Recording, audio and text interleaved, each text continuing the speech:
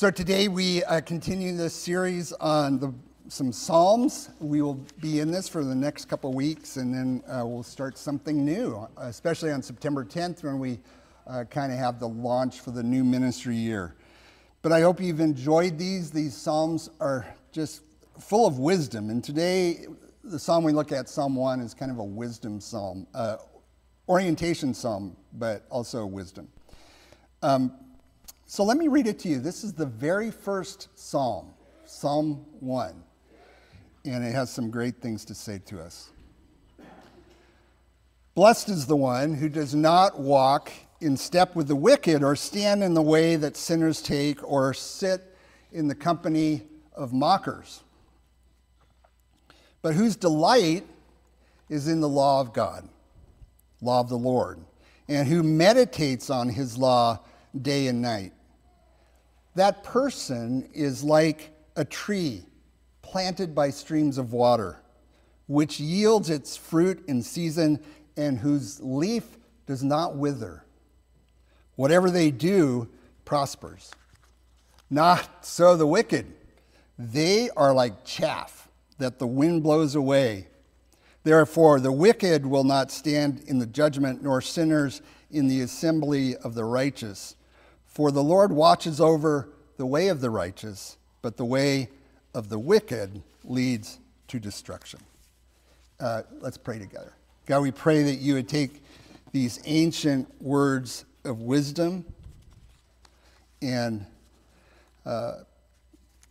let them speak to us in a powerful way. We thank you that your scriptures are not merely a book, but your very living word to us. So we pray that it would be living for us today, and you'd give us some encouragement and some guidance, some wisdom on how to live life. May our hearts and our minds be open. In Christ's name, amen. So I'm guessing that many of you are familiar with Arthur C. Brooks. If you're not, you should become familiar with him. He I would say is America's happiness guru. He has an article, a weekly article in the Atlantic every week called Building a Good Life. Almost on good weeks, 1 million people read this article every week. He spoke last year at 185 speaking engagements. Can you imagine doing that? That's even more than a pastor. All over the country, probably all over the world. He has written a number of books. He teaches a course on happiness at Harvard School of Business. He's a big deal. But happiness in general, Americans seeking happiness, is a big business today. Billions of dollars are spent by Americans seeking a way to be happy. There are college courses. The most popular course at Yale University is on how to live a happy life, on happiness. There are podcasts. There are TED Talks. There's an entire media company built around this theme of happiness. Now, why the reason for such interest? Well, it's always been interesting, right? People look at this. This is an old scripture. Even back then, people were seeking happiness. And just this last week, Arthur Brooks' article was on Aristotle's 10 keys to happiness. But especially today, in our time right now, Americans are thirsting for happiness. The University of Chicago has held a yearly survey since 1972. And for the first time in the history of that survey, this last year, Americans, when asked, are you happy, not too happy, very happy, many different options, for the first time, more Americans said not too happy than very happy. First time in, 50 years? And an annual Marist poll, which they've been taking since 2009, for the first time, more Americans are pessimistic about the state of the world than optimistic. It's the low point since this poll began in 2009. Now, it's no wonder that Americans are feeling this way right now. I mean, the pandemic, polarization of our political climate, rising crime rates, mass shootings. We're seeing the effects, like in Maui, of our disobedience to God's command to take care of, to be good stewards of this gift of creation. Many, many reasons why we're having this shift. You know, I just got back from a weekend in Chico seeing, longtime friends. And it was after the weekend, I thought to myself, wow, you kind of catch up with people. How are you doing? And some of the people that I know are some of the most optimistic people I know seem down about the condition of the world. Even me, I can't think of too many people more optimistic than me. It's hard right now, isn't it? It's difficult. So people are searching for happiness. And like I said before, this is nothing new. It's always been this way. And our text for today, Psalm 1, talks about happiness, the key to happiness. In most translations, that word blessed, which was in our translation, the New International Version, is translated happy. Happy are those, instead of blessed are those. And this psalm presents to us a very clear cut and in very stark terms, two roads in life. And this is often how the Psalms are: the road of happiness or blessedness, or the road of destruction. Now, what's interesting about this psalm, one of the things that's interesting about it, is as we've taken a look at this grouping of psalms, remember at the very beginning and throughout, we've talked a little bit about this, about how Walter Brueggemann, an Old Testament scholar, has grouped the psalms into three groupings: psalms of orientation, psalms of disorientation, and psalms of new orientation. Orientation being, it describes life as it should be lived, as God wants it to be lived. We're enjoying God, we're enjoying people, we're enjoying creation, we're enjoying life. It's stable, there's a sense of well-being. And then psalms of disorientation, where everything gets kind of thrown up into the air and we feel like the rug has been pulled out from under us. And then psalms of new orientation, where we move through the disorientation to new orientation. And Brueggemann says it's not only the Psalms that can describe life like this, but life is like this, right? And if we look at our own lives, we see, wow, there are those times of orientation, disorientation, new orientation. Now, Psalm 1, the very first psalm, it's a psalm of orientation. In fact, this is what's interesting about this psalm. It just doesn't describe orientation, the sense of well-being, but it tells us how to find it. And what life looks like, what we can do to be blessed or to be happy. So the psalm begins with this very clear statement: how happy are those, or happy are those, or blessed are those. The word for happy, now this is key. The word for happy and the biblical definition of happiness is probably different than what we usually think of. We usually think of, in our society, happiness being something that comes to us. In fact, it happens. Happiness, the word, is from happenstance. Something that happens to us. It's being free from the problems of life. We have no heartaches or headaches. Really, I think happiness in our culture is a life of ease and comfort, where we are very much in control.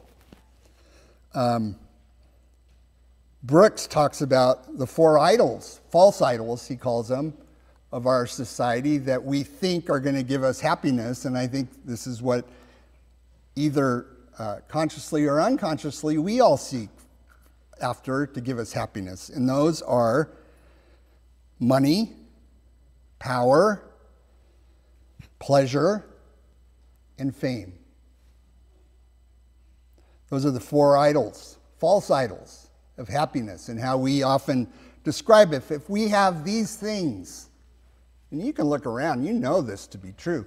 Now, we wouldn't say that this is what happiness is about, but we may live life searching after those things because these are the messages we get every single day. Don't we? That this is what's going to give us happiness. Money, power, pleasure, and fame. But for us to understand this psalm of orientation, we need to redefine happiness in a biblical sense. For in the biblical sense, happiness is not what I just described, or the absence of problems or trials, or getting everything you want in life, or success. It doesn't come from worshiping these four false idols. Happiness in the biblical sense is very different. It comes from this word ashar, which means blessed or happy. Happiness in the Jewish mindset is a sense of satisfaction or fulfillment, an overall sense of well-being, like you're living life the way it should be lived, of completion, wholeness, peace. Really, it's describing being completely happy. I think one of the words in the Old Testament that's so key to this is shalom. That's what it describes. There's another meaning to this word, ashar, that I particularly like. One scholar I noted that this word paints the picture of being on the right road. And really it can mean you're on the right path if you're living life this way. And if you're surrounded by many confusing ways, which we are today, so many ways we are told to find happiness, and we find the right way. This is the idea of Old Testament happiness. We find the right path. You're headed in the right direction. You know, I think this is what Jesus used the word blessed. Now, in the New Testament is Greek, but Jesus thought in Hebrew, right? So when he said blessed, I think he's thinking of this word at the beginning of the Sermon on the Mount. Oh, those great Beatitudes. Blessed are the poor in spirit, which are, boy, you want to see something contrary to our world today, read the Beatitudes. Blessed are those who are poor in spirit, who come to the end of the rope. Blessed are the peacemakers. Blessed are those who hunger and thirst after righteousness. Blessed are you when people persecute you and say all kinds of evil against you because of me. Wow. Blessed? This is what Jesus is saying. You're on the right road. Blessed are the meek. So different. And yet, in the midst of shallow, I think really superficial options that are offered to us in the world, when we discover this word, blessed, and what the Bible says about it, oh, there is true happiness. You know, I find great comfort, don't you, that God wants to give us this type of life. You know, I think so often people have this image of God being this great killjoy in the sky who's just looking for somebody to do something wrong so he can squash them. That's not God. God wants the best for us. He wants us to live this kind of life of depth. It's not dependent on circumstances. It's independent of circumstances. that's deep, that's meaningful, that's satisfying. Even through rough times. This is what this psalm is saying. How do we experience it? Well, we'll be happy when we're on the right road, when we do not follow the advice of the wicked, or take the path that sinners tread, or sit in the seat of scoffers. How's that for a number of words?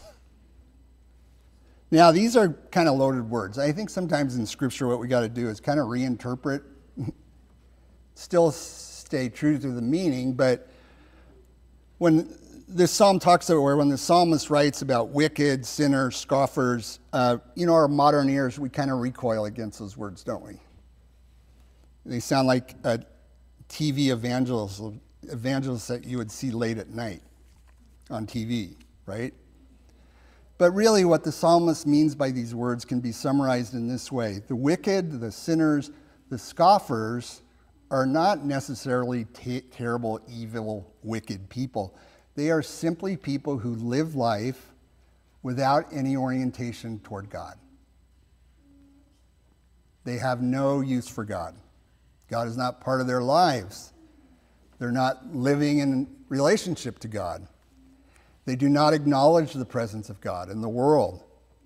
Now, can these people be our friends and be good people, people that we characterize as good people? Absolutely. They can be PTA presidents. They can be great neighbors. They can be fun to be with. They can be good friends, good citizens, contributing members of society, really nice people. But they do not have any orientation toward God in their life, and in their minds, God doesn't exist. And what this psalm is saying is, don't listen to those people about where to find life. Don't listen to those people about what makes you valuable and what gives you worth. Don't listen to those folks. What's going to give you satisfaction in life? Or how our deepest yearnings, all our human yearnings, are met. We should not orient ourselves around those values that these folks espouse or pay a lot of attention to, the advice that they give about what's important in life and how we find happiness. You know why we shouldn't listen to these voices? Because God is not part of the picture. And it is in God that we discover who we truly are, why we're valuable, and what gives life meaning and fulfillment and satisfaction. And when we take God out of the picture, when we rely on secular voices or sources of advice for living, here's what happens. We're going to always be thirsting for more. See, that's how you can tell an idol. Is you look to an idol to give you what only God can give you, and you're never satisfied. You're always thirsty. Because all this advice, this orientation in life, is not centered in God and what God has to say. It is centered in self, in the individual, and what you or me or anyone else thinks. There's no truth. And see, this is part of what's going on in our culture today. There's no truth. Have you noticed? Everything is relative.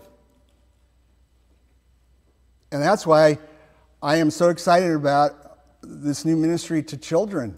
They need to know the truth. They need to know that they're valuable, no matter what their grades, no matter how good looking they are, no matter how they come across on social media. You know, I just spent yesterday counseling a young man whose life really has almost been destroyed by social media. And he's not the only one. These kids are dealing with tough issues. We have no idea. They need to know what God thinks of them. that they matter a great deal to him, regardless of the ifs. This is ancient wisdom. This is, I'm going to say, this is truth. I believe there is truth. Still. And what I'm seeing is people are looking for truth. I talked to a high school teacher not long ago who's been teaching English, literature for 30 years, I think. So she's seen how things have changed over 30 years. She said, the students I have now are so different from what I had 30 years. There's no grounding. They're searching for answers. They're trying to find a foundation to life. Because everything is up in the air. It's whatever you believe. That is not truth. I'm being pretty strong here, can you tell? Because this is destroying lives. And if you disagree with me, that's okay. Disagree with what God's word says. It's not me.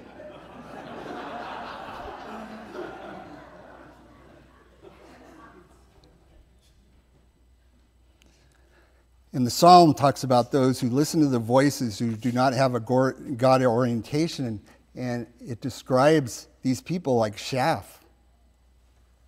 They just blow around from one thing to another, from one opinion to the other. It's not a good way to live life. And when we leave God out of the picture, we are left with shifting values that change from year to year. It's really interesting to me. I often ask people who have just become a Christian, what difference has this made in your life? What do you see that's different? And they said, and this isn't exactly what each one of them says, but it's a general idea. They often say, before I became a Christian, I just felt like I didn't have any grid for life.